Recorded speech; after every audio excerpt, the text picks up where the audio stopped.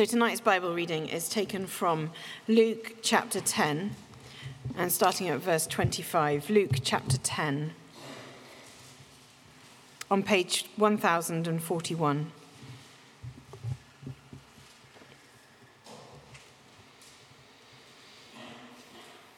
Luke chapter 10 verse 25. On one occasion, an expert in the law stood up to test Jesus. "Teacher," he asked, "what must I do to inherit eternal life?" "What is written in the law?" he replied. "How do you read it?" He answered, "Love the Lord your God with all your heart, and with all your soul, and with all your strength, and with all your mind, and love your neighbor as yourself." "You have answered correctly," Jesus replied. "Do this and you will live." But he wanted to justify himself, so he asked Jesus, "And who is my neighbor?" In reply, Jesus said, "A man was going down from Jerusalem to Jericho when he was attacked by robbers. They stripped him of his clothes, beat him, and went away, leaving him half dead. A priest happened to be going down the same road, and when he saw the man, he passed by on the other side. So too a Levite, when he came to the place and saw him, passed by on the other side. But a Samaritan, as he traveled, came where the man was, and when he saw him, he took pity on him. He went to him and bandaged his wounds, pouring on oil and wine. Then he put the man on his own donkey, brought him to an inn, and took care of him. The next day he took out 2 denarii, and he gave them to the innkeeper. 'Look after him,' he said, 'and when I return, I will reimburse you for any extra expense you may have.' Which of these 3 do you think was a neighbor to the man who fell into the hands of robbers?" The expert of the law replied, "The one who had mercy on him." Jesus told him, "Go and do likewise." This is the word of the Lord.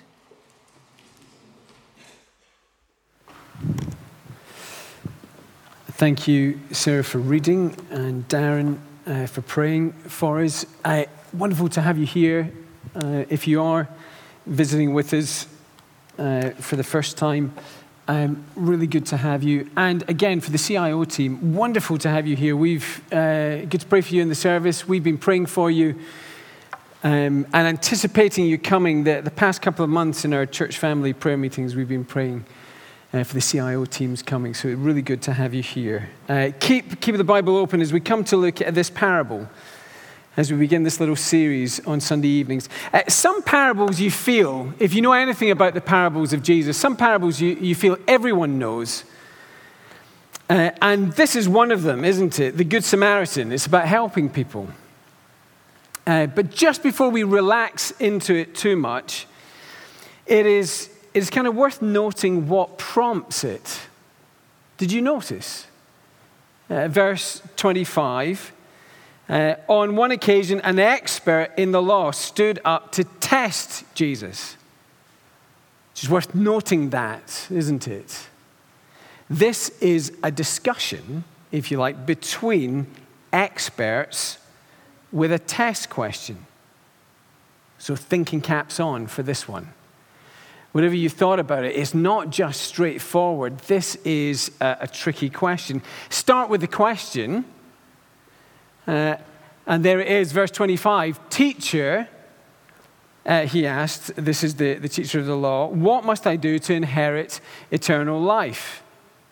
Now, this lawyer, that's who he was, a teacher of the law. He's a legal expert. Just to be clear, he's someone who believes in God. He's not an atheist. He believes in God. His question is not about whether there is a God or not. His question is about the future. How do I inherit eternal life? That's what this question is about.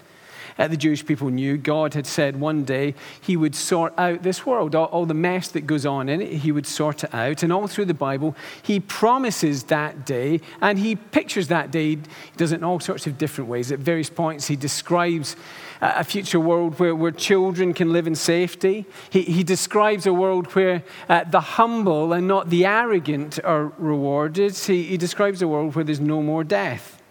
or illness or suffering or sadness. And God said, as you follow the story of the Bible, that he would save a people for this. And this lawyer seems to be asking this question, seems to be asking, how can I know if I'll get in? In religious language, this is, how can I know I'll be saved? You ever think that? You ever think that question? How can I know if I'll be saved? And if you're not a Christian, don't imagine you never do. Everyone does in some way. And it's good to remember, those of you in the CIO team, this week you'll meet people, even those who say they're not really interested in religious questions at all. They ask this question one way or another. Perhaps not in religious categories, but the question will come up in ways like this. People will ask the question, does my life really matter? When I get to the end, will it have been worthwhile? What happens when I die? When I close my eyes for the last time in this life? Everyone asks something about that question. Is this all there is? Is there something else?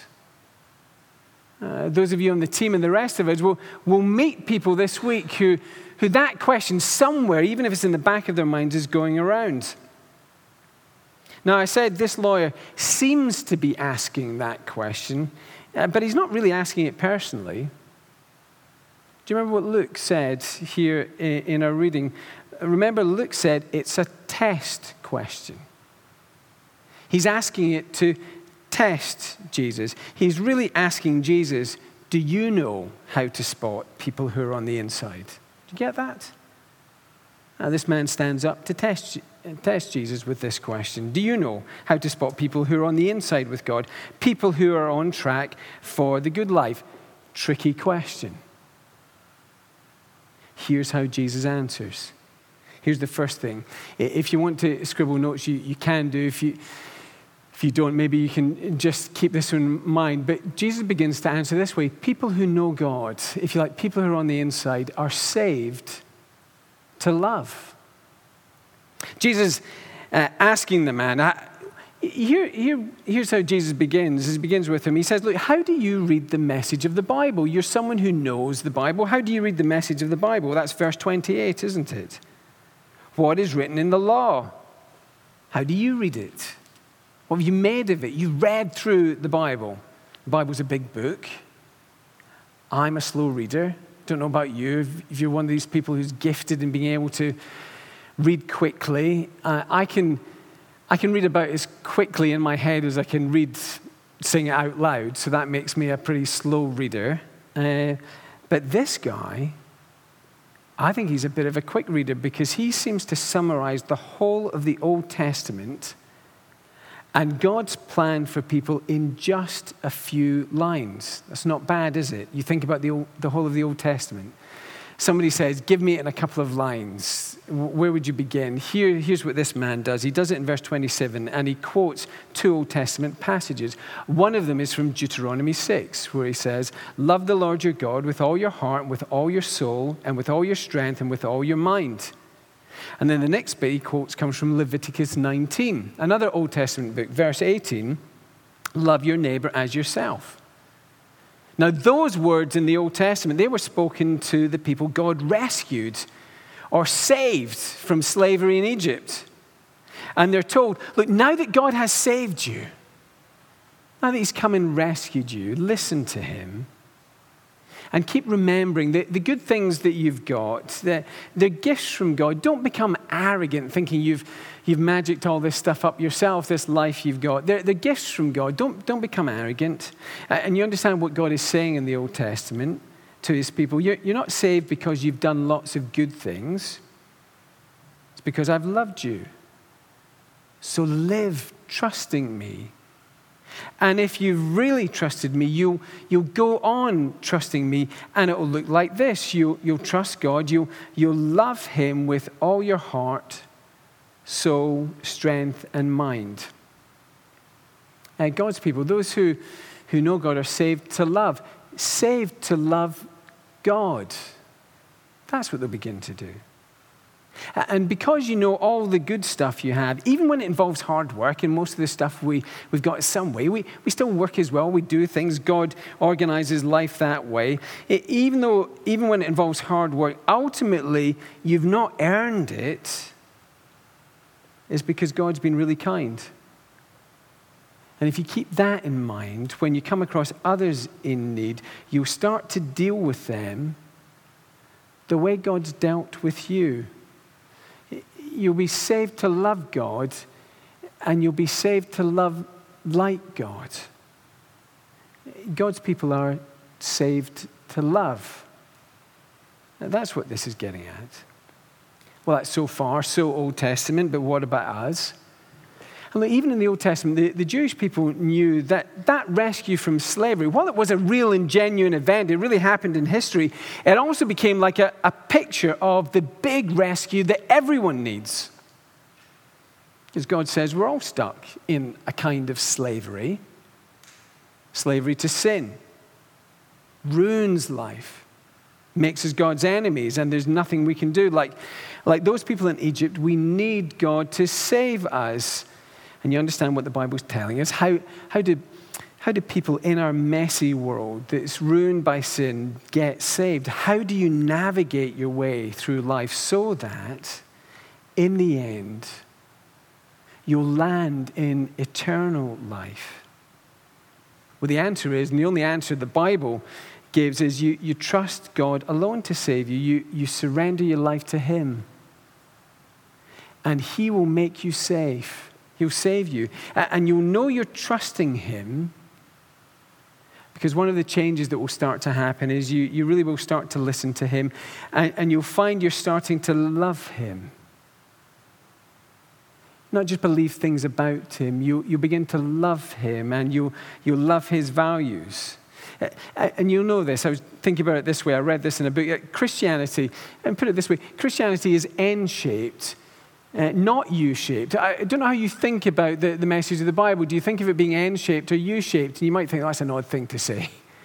I've never thought about it either of those ways. But think about it this way. N-shaped would be, Christianity is not N-shaped. It's not about, if you follow the shape of the N, it's not about living a good life in order to get up to God, in the hope that He might then respond and come down to us. That'd be a kind of N-shaped way. No, it's about trusting the God who has already come down to save us in order to sweep us up in His gracious plans and bring us back up to Himself. It's U-shaped. That's the way the God of the Bible works. And when you start to love God, you'll start to love like Him. You'll love other people. This guy seems to get that. And so verse 28, Jesus commands him. You've answered correctly. Do this. That's the life you come into. Do this and you'll live. Now, I said this man seems to have got that. And we'll see why maybe he's not. I don't know if you've ever been in the situation. Have you ever been in a conversation where you've kept going longer than you should have? You've sort of been doing all right in the conversation. You've bluffed it so far, and people listening to you think they know what they're talking about. And you should have stopped, but you kept going just a little bit longer, and then you said something that gave the game away, and it's become clear to everyone you really don't know what you're talking about at all. That's what happens here. This expert lawyer, he says something, and you realize he's really not got it. He's really not understood it. Verse 29, he says to Jesus, following on from this quote about loving your neighbor, he says, verse 29, and who is my neighbor? Who is my neighbor? And if you pause and think about it long enough, you understand what he's saying. He's saying something like this: who do I need to love in order to have done enough for God? Who are the people? How far does the list go in order to have done enough to be on the inside with God? So here's the second thing. That if you don't know God, you'll begin to limit love by your own standards. Keep that in mind. Luke tells us this man's motivation. You see in verse 29? He wanted to justify himself. That word justify there is kind of a technical word. It would have been used as a kind of legal word. He's talking with a lawyer here. It's a way of kind of would have been used in the courts it means to declare righteous, if you like. It's in a court, it's the judge saying, you're in the right. I'm declaring you righteous. You're not guilty. You're okay. And Luke pops this in for us because it's an insight into this man. You understand what it's saying? He wants to justify himself. He's being the judge about himself. He's subtly wanting to make clear, I think I'm a good guy. On Twitter, #humblebrag. We put something like that out. He's saying about himself, I think I'm all right. I think I've done enough. He's sort of indicating I've done enough myself to be on the inside with God. And you see the problem with that. That's the opposite of trusting God to save you. It's beginning to say, I've done it all right myself. That's saying I'm pretty sure I'm sort of good enough to be okay. And it's one of the funny things you come across at times. Often the people who say no to God, it's not because they think they've been too bad. It's because they think they're a bit too good. That's often the people who say no to God. Either I'm already good enough, or at the very least, if I wanted to be, I could be. Why would I ask God to save me if deep down I think I'm good enough? So some might look at their lives, their relationships, their money, their work, their friends, and think, I'm fine, I don't need God.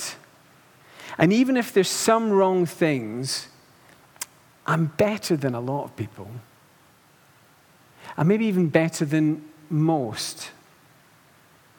And you see what will happen next? Because if I believe I can be good enough, I'll think other people can be good enough too. And if they're not, by my standards, well, then they're just not trying as hard as me. And that means I can sort of look down on them as well. Compared with me, they're the bad ones. I'm someone who's put the effort in. I deserve God's blessing, but there are others who don't. And so the question, verse 29, who is my neighbor? Who are the people that come within the bounds of the people that you should help because they probably deserve it? That's what he's getting at. See what he's doing? God says everyone's stuck in sin, but he has a generous plan to save people to be like him. God is generous in his love. He'll show it to anyone humble enough to ask. And he wants the people who will fill his world to be like that. But here's a man who thinks, I deserve God's blessing. How much effort do I need to put in with the kind of people who don't? And if you hear that and what he's saying, you realize he's really not got it. He doesn't really understand God. People who don't really know God always begin to limit love by their own standards. Now, you know how it works. You kind of limit it to who you offer it to. I've got a list in my mind, but not these people. Or you'll limit it by defining what love looks like. I'll decide myself what the standards are. Now remember, all this was a test question. It was this man coming to test Jesus, but by the end of it, it's really Jesus who's beginning to test him. So here's the last thing. It's what Jesus does with this parable. It's the third thing to think about is like how to examine your own life. How to begin to just look honestly at what's going on in your own heart, in the way you respond to God and respond to other people. Look, you'll know the story. I'm sure you'll have heard it many times before. This, the parable of the Good Samaritan. A man's going to Jericho. Robbers attack him and leave him half dead. And 3 people come along. Verse 31, you know it, you read it. There's a priest and he passes by. Verse 32, there's a Levite. He passes by. In verse 33, there's a Samaritan. He stops. And he takes pity on the man. He cares for all his needs, even when it costs him money.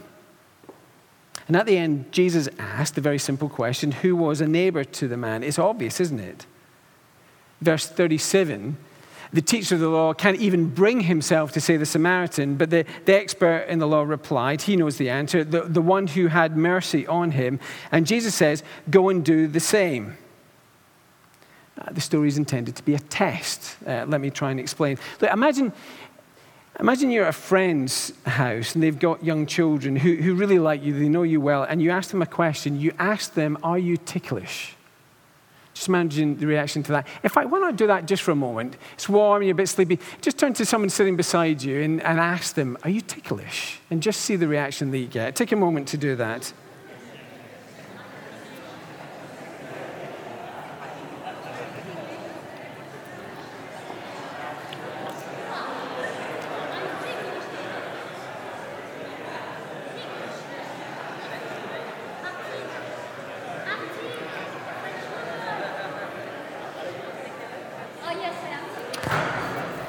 Okay, you've had enough time.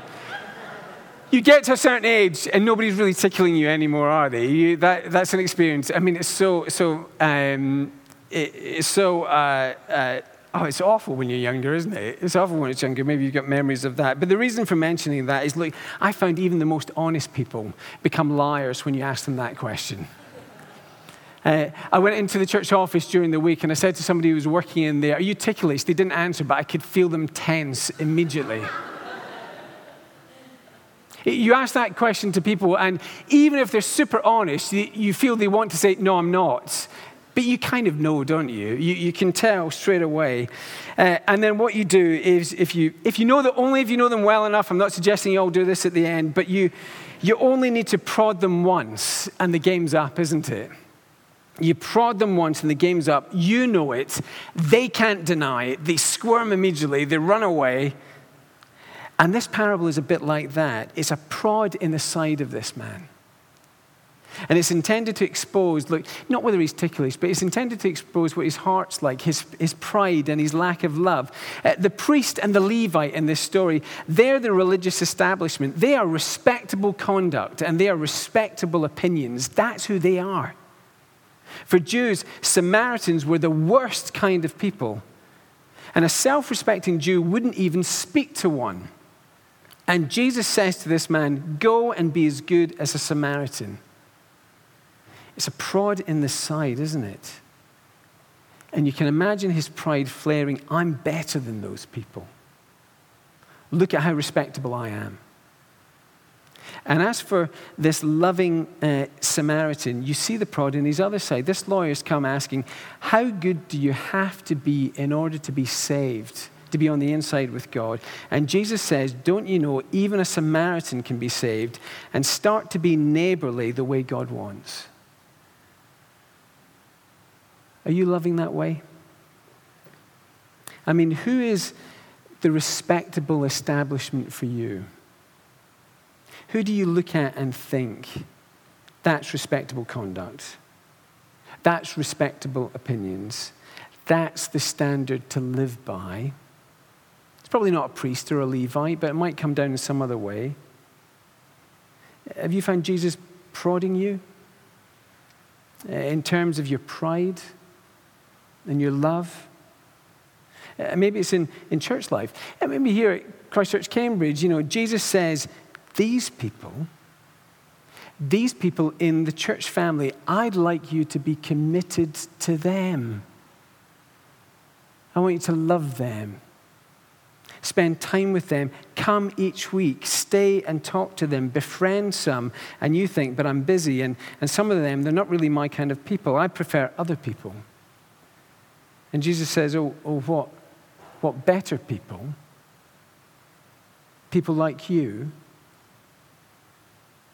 Or maybe it's to do with listening to Jesus. Remember, God says that the people he saved, trust me, listen to me. This year we've thought as a church family about all sorts of different things. We've thought about what the Bible says about marriage and singleness. It's not easy, is it? We've thought about some of those things, and it's hard. And it's important to say again, we always want to be a church family, our church family to be a place where everyone can come and hear the good news about Jesus, whatever stage of life you're at, whatever your situation, to feel welcomed and loved and encouraged here. We're all sinners in need of grace. There's no one worse than others. But as we do that on any issue, it will inevitably come to the question, what is the loving thing to do? And we need to be really careful, don't we, that we don't start to define love by our own standards instead of humbly listening to God. And for all of us, look, the real prod comes, not with a Samaritan like in this story, but with the Lord Jesus himself. We've not been helped, have we, by a Samaritan at the side of the road, but by the Lord of heaven and earth, who was nailed to a cross. And he endured the agony of God's judgment and said he was doing it for you. See, whatever image we present, the cross says to us, this is what we really deserve. This is what we're really like. It's humbling, isn't it, when you think about the cross and what it says about you? And it's hard to look down on anyone else when you see this is how low Jesus went in order to save us, in order to bring us back up. That's how low he went. So it's hard to look down on anyone else when he's done that for you. And it's hard to pass by someone in need when you remember and you're clear that Jesus didn't pass you by, but stopped. And at the same time, it is deeply assuring because you begin to know my life is not secured by my own performance. It's all found in Jesus Christ. And so that means, look, Christianity is the one thing that can begin to make you really confident without making you really arrogant. It's the one thing that can make you really humble without making you really insecure when you trust Jesus. Let's pray.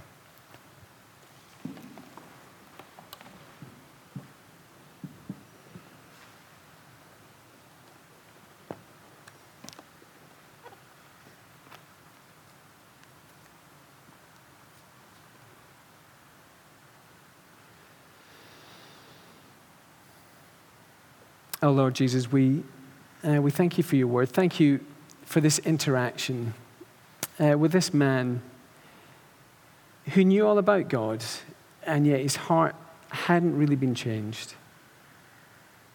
Thank you for the way you spoke to him, both in strong ways, but in gracious ways and kind ways. And we know our hearts can be like that as well. Thank you for the gospel. That you didn't despise us, but you came to save us. Thank you that when we were stuck in sin, you didn't pass by on the other side and leave us. You lovingly stopped.